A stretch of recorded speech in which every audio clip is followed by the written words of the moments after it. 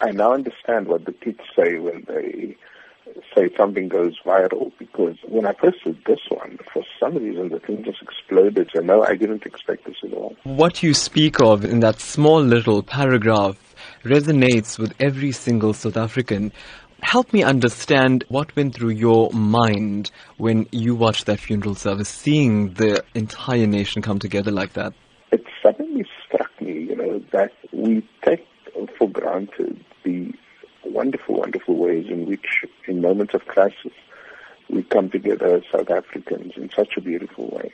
And knowing Uncle Kathy, this was no accident. I mean, he put together, and his wife Barbara put together this funeral in such a powerful way, but also without making a scene about it. So there's a lot of those things that if you just looked again, you'd see amazing examples of solidarity, of interracial friendships, of interfaith community.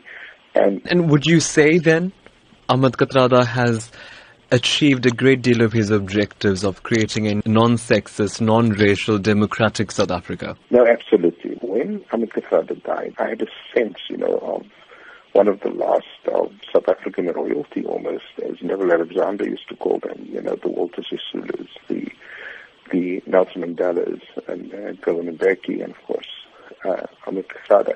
These were special people, they weren't loud, they weren't obnoxious, they weren't sleazy, they weren't greedy, in having this simple funeral, you at the same time make a profound statement. Professor, yes, that statement didn't stop there. Many have said that THAT Kathrada stood up for injustice and stood up for whatever he felt in his heart to be incorrect.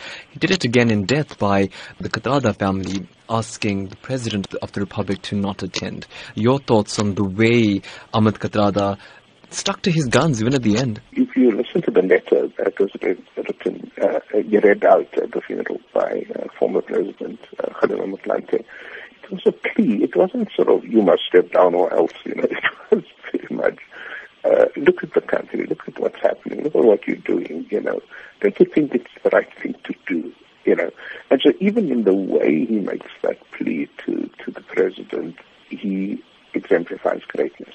It comes at a time when South Africans themselves are facing a great deal of uncertainty. And South Africans often lament to us that they're not so happy about being South African right now. And then you see something like Mr. THAT Kathrada's funeral.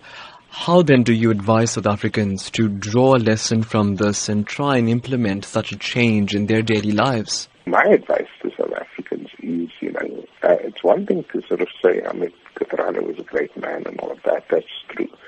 It's another thing to say, let's draw inspiration from his life and let's get up again and continue the fight against injustice, inequality, corruption, and the like.